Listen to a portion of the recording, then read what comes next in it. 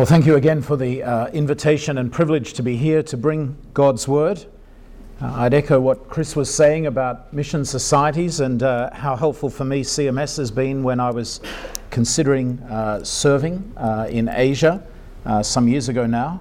And I think it's great to have the opportunity to see the different tables here and meet different staff over tea and lunch. So please use that opportunity. Let's keep our Bibles open. Let's pray. Lord God, we thank you for your word that speaks so clearly and sufficiently to us. We pray that you will open our hearts, our ears and our eyes to see your truth, to live under it, to obey it, to be wise for salvation in Jesus, and to live for the glory of his name throughout this whole world. And all of this we ask in his name and for his sake. Amen. Amen. Well, what a dangerous passage this is. It would be in some ways good to just leave it out of our Bibles these days. But some people love this passage, and it's used and abused on a regular basis around the world. For example, in Singapore, one of the mega church pastors is now facing prison for fraud on a massive scale. And it's been a very significant news item within Southeast Asia, basically. He's taken church money along with church leaders with him operating to fund the music ministry of his wife. And he's facing significant time in jail. And he denies that there's any fraud. But what lies behind that person, that ministry, and so on, is the idea that God's blessing will mean wealth and prosperity, and money matters. You see it when Joyce Meyer, for example, flies into poor parts of Nigeria or India in her chartered plane to reap lots of money, and preach the gospel, supposedly, at the same time. And others do the same as well around the world. And that's where going with a mission society is good. So CMS, as Chris said, the Mission Society Home Office pays you, so that's really good. They don't pay you enough to guard you against the prosperity gospel sort of theology, so that's quite helpful as well. You see, a passage like this can easily be misunderstood. God will bless you. The fruit of your womb will be blessed, the crops, the young of your livestock, your basket, your kneading trough. And in virtually every country where I've taught and preached over the last 7 years around Asia, there are those who think that wealth is a sign of God's blessing and that we ought to be wealthy. And of course, some of these people are desperately poor. And it's a great trap, a great deception, a great misleading when people are encouraged to seek wealth. And at its worst, for example, people in poor countries will find a rich Western Christian benefactor to support their ministry. But actually what's happening is they are thinking, I'm getting money, I'm getting wealth, this is God's blessing, here is the fulfillment of verses like this. The abundance of crops and food, you'll be blessed when you come in and go out. What a wonderful passage. But what a dangerous passage if we don't understand it properly within its whole biblical context, basically. Too often this insidious and very strongly held prosperity gospel theology, which infiltrates the West, of course, and not just in the developing world, but it seems to be gripping many people in the developing world. The idea of simply wealth as the thermometer of spiritual life is so bad. Israel fell for this in later years. So if you read Amos and Hosea, for example, at the end of the reign of Jeroboam II and Uzziah in the southern kingdom, the nations were relatively prosperous and stable, and so too often they thought, this is God's blessing on us. But of course those prophets are speaking into that sort of context as well.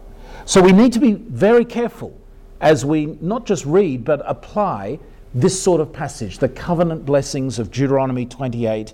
There's a similar passage in Leviticus 26 as well. It comes within a framework of thinking of relationship between God and Israel.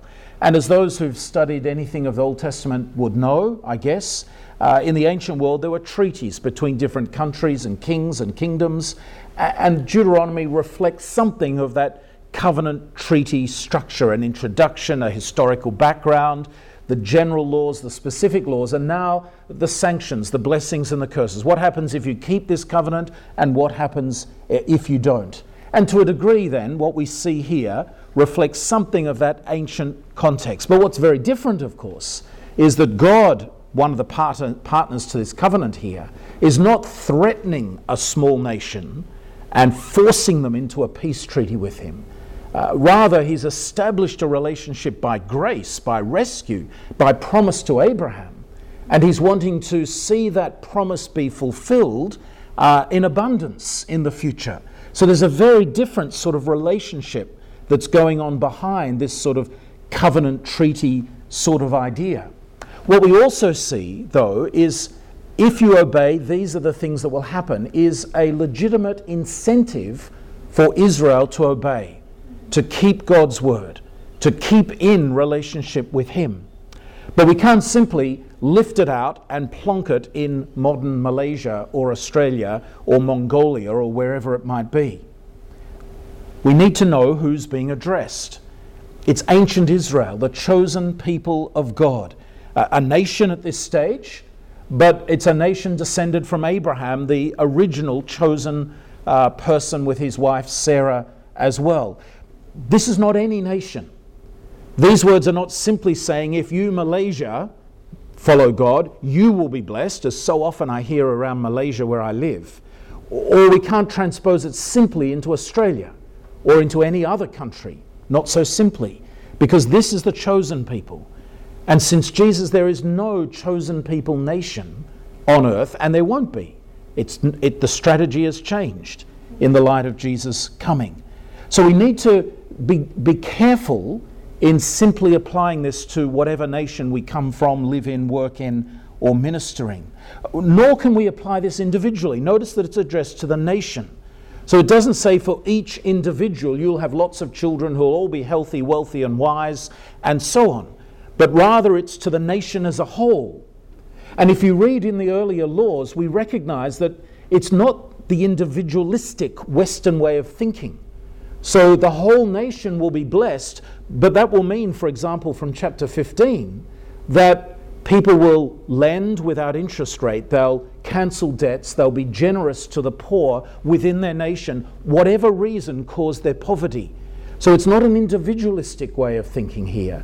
It's a corporate way for ancient Israel as a nation. And we need to guard against thinking of it individualistically, and we need to guard against thinking about this simply as any nation in the world. We need also to recognize the location of these exhortations. That is, it's the promised land. So just like it's the promised people, it's the promised land. So the land that will be blessed is the land that God promised Abraham, the rough dimensions of which he gave in Genesis 15 and were reiterated in the first chapter of this book as well.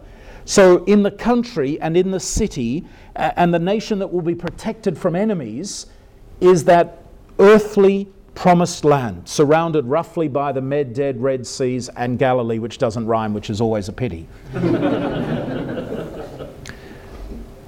This is not simply any land, but the promised land, the land flowing with milk and honey, the land that I promised on oath to your ancestors to give you, the land that they are about to cross the Jordan to enter, to conquer as their inheritance as well.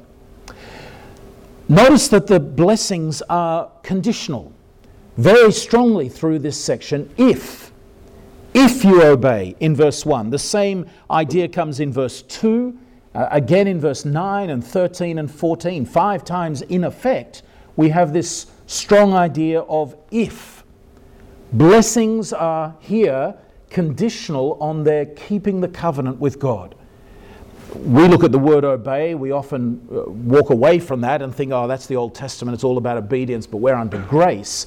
But that dichotomy is, I think, wrong and unfortunate. That is, there is grace that precedes this. These are already the people of God, And the obedience will be an obedience of faith in response to the grace of a relationship already established. And as we've heard, there are 14 verses of blessings that are given here. The land itself will be fertile. The people will be fertile. Crops and animals fertile. There's probably a distinctive emphasis on that because the Canaanite gods who were in the land were fertility gods. And the great temptation which Israel fell into generation by generation was to go after the Canaanite gods, the Baals and the Asherah, because that's where you get fertility. You would go and engage with a temple prostitute so that you might have children, fertility. You would go and engage with them in some way or give money or offerings so that your crops would be protected or grow. But what this is saying is that those gods are nothing. The God of fertility is Yahweh himself. He's the one who promised many descendants to Abraham. He's the one who promised an abundant land. God is the only living God, as we saw from chapter 4 2 days ago as well. The defeat of the enemies that's mentioned in these verses. Your land will be guarded. The enemies who rise up against you in verse 7 will be defeated before you. They'll come from you from one direction, but flee from you in 7. That is, they'll scatter in defeat. The protection of God's people's land, because God has promised that land, is part of this blessing here, if you obey. Of course, we know if you've studied, say, Judges, when they don't obey, the enemies come and take land and they cry out and God raises up a deliverer and they reconquer the land, and then it goes back into the cycle and really a downward spiral through the book of Judges. And we see that happen through the books of Samuel and Kings. So often Israel's land begins to shrink and Philistines never get out of it and different people come in and take the land. This passage is interpreting what Israel's history in the future would be like and was like. They failed to obey the law, and so indeed the enemies came, attacked, and won. And the climax of all of that, as the end of this chapter goes on to say, is that they will lose their land in exile. What's often ignored and overlooked in these blessings, we could say is highlighted in verse 10. Then all the peoples on earth will see that you are called by the name of Yahweh, and they will fear you. It's a reminder to us, as we've seen this week in chapters 4 and 9, and we could have found a number of other chapters in Deuteronomy alone to show this theme flowing through the book. If Israel obeys the covenant laws and obligations, and they therefore are abundantly blessed by God, it is not for their comfort and their ease that God is promising them these blessings, ultimately. But rather beyond that the nations will see that these people are God's people, holy people. The peoples on earth will see that you're called by the name of Yahweh. It's not just that they will say, wow, those Israelites, we like their lifestyle, we want to be an Israelite. But rather, wow, those Israelites have a great God, Yahweh. That ultimately it's not just Israel-centric, it's Yahweh-centered. They will see that you are called by the name of Yahweh, and they'll fear you, because they fear Yahweh is the implication of that. So here is, if you like, part of what we could call a sort of missiological strategy of God in the Old Testament, as we've seen in chapters 4 and 9 already. That God's choice of Israel and promise of blessings following obedience to them is not simply a reward for them, but is ultimately for the blessing of the whole world. That God wants all the nations to be blessed through the descendants of Abraham. I suspect many of you in this country are familiar with the little phrase, God's people in God's place under God's rule. It's well known. I think it could be improved, dare I say it. I might be evicted from this country very quickly for saying that. But Chris Green changes it to God's people in God's place under God's promise, which I think is quite a good thing. I wonder, although the word is slightly more technical, God's people in God's place under God's covenant, because the covenant is both the promise and the obligation. There is rule, here is the if you obey, but the promise is tied into that. That is, the obedience here is the means by which the promises will be fulfilled. If you obey, you'll be blessed in your womb. That is many descendants, which is the promise of Abraham being fulfilled. Your land will be secure and blessed. That's the promise of land. You'll be famous and your name will be great. That's the promise of Abraham being fulfilled. And so what's happening in the law of Sinai is that God's sort of putting in the means by which the promise will be fulfilled. So yes, God's people in God's place under God's covenant, that is promise and rule together. But what we could also add, for the sake of the world or for the sake of the nations, a reminder to us that it's not self-centered. It's not just obeying so that we're going to get something, so that we'll be prosperous and blessed. And maybe that's a helpful addition to keep us in the right bigger framework of what's going on here as well. God's purposes in the Old Testament are not simply for the comfort and benefit of the descendants of Abraham, but that through them the world itself will be blessed. Well, originally I'd thought about the Bible reading today being the whole chapter. This is the longest chapter of Deuteronomy, but I thought, well, I might run out of time to preach, so let's stop at verse 14. And I don't want to discourage you too much, but after 14 verses of blessing, there are 54 verses of curse. It goes on and on and on and on and on, and it gets worse and worse and worse and worse as well. The curses reverse or the opposite of the blessing. So a lack of fertility, a lack of rain, a lack of food, a lack of children and crops and animals, and there'll be diseases and mildew and blight and locusts and all that sort of thing that will come and attack you and your crops and animals. And when the enemies come, instead of verse 7 saying they will be defeated before you, they will be victorious over you. Again, as I hinted at already, in Israel's history, that's what we see. The Philistines and the Midianites and all these different ites all come and take bits of the land, and Israel's disobedience is reflected thereby. But the climax of it is exile. They will lose their land. And the last part of the chapter switches from if you disobey to when. From about verse 45 onwards, all these curses will come on you, and it becomes a more definite future. This chapter is not holding out simply, two ways to live, let me call it, as though we've got an equal option which you're going to choose, but rather the expectation that curse will be the reality. Blessing will be, if it's there, brief, but curse, in fact, is the reality. I think that's reflected by the length of curses, though the ancient treaties often had more curses than blessings.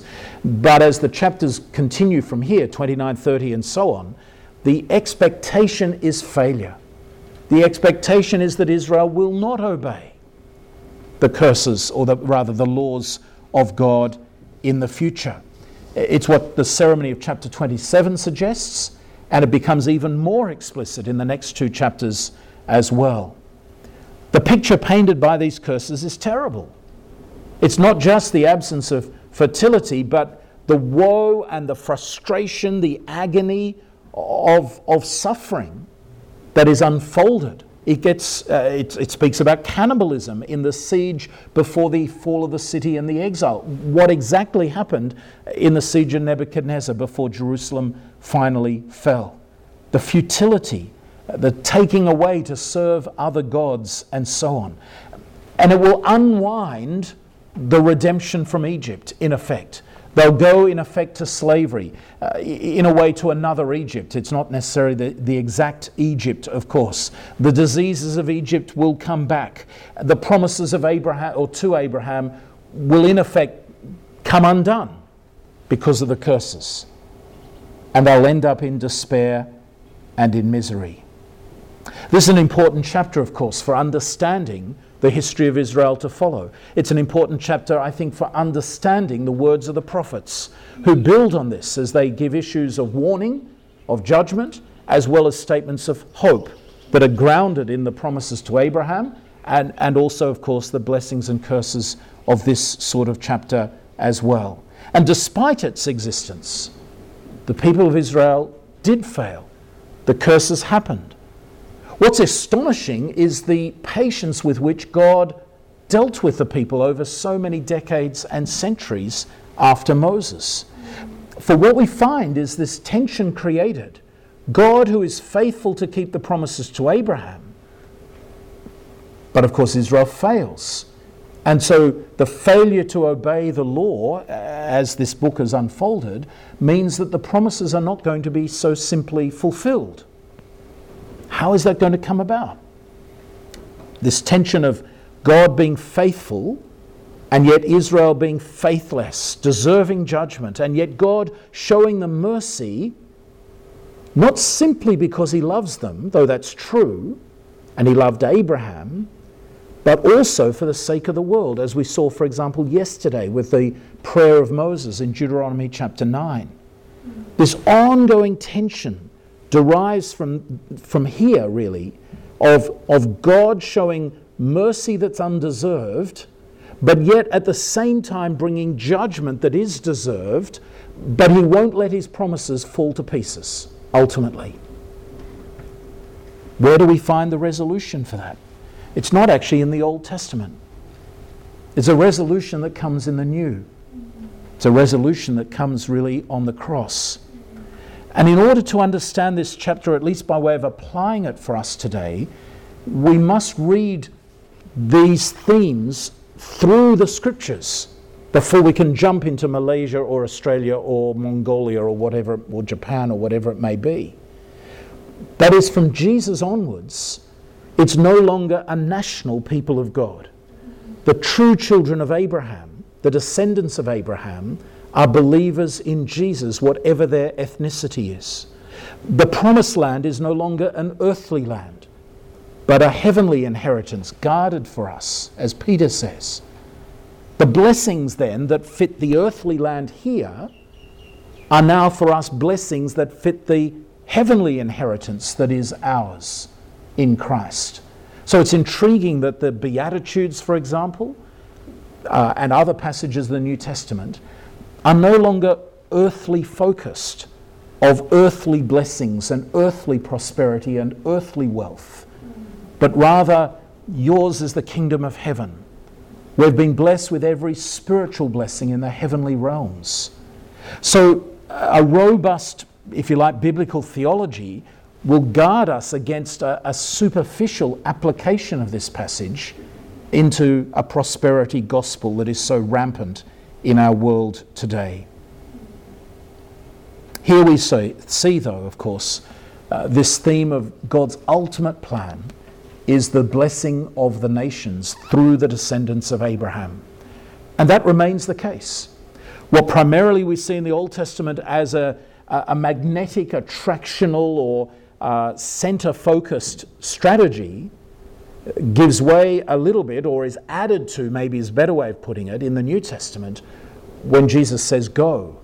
But the attractional model that people will see now the church, the descendants of Abraham, and say, wow, what a great God they've got, still applies. And yet so often we ignore that side. So often we just think about going and not about drawing in. The quality of our own holiness of the community of the people of God in church is too often underdone, I think, when we think about mission. That strategy still applies, but it's now complemented by the going to the ends of the nations as well.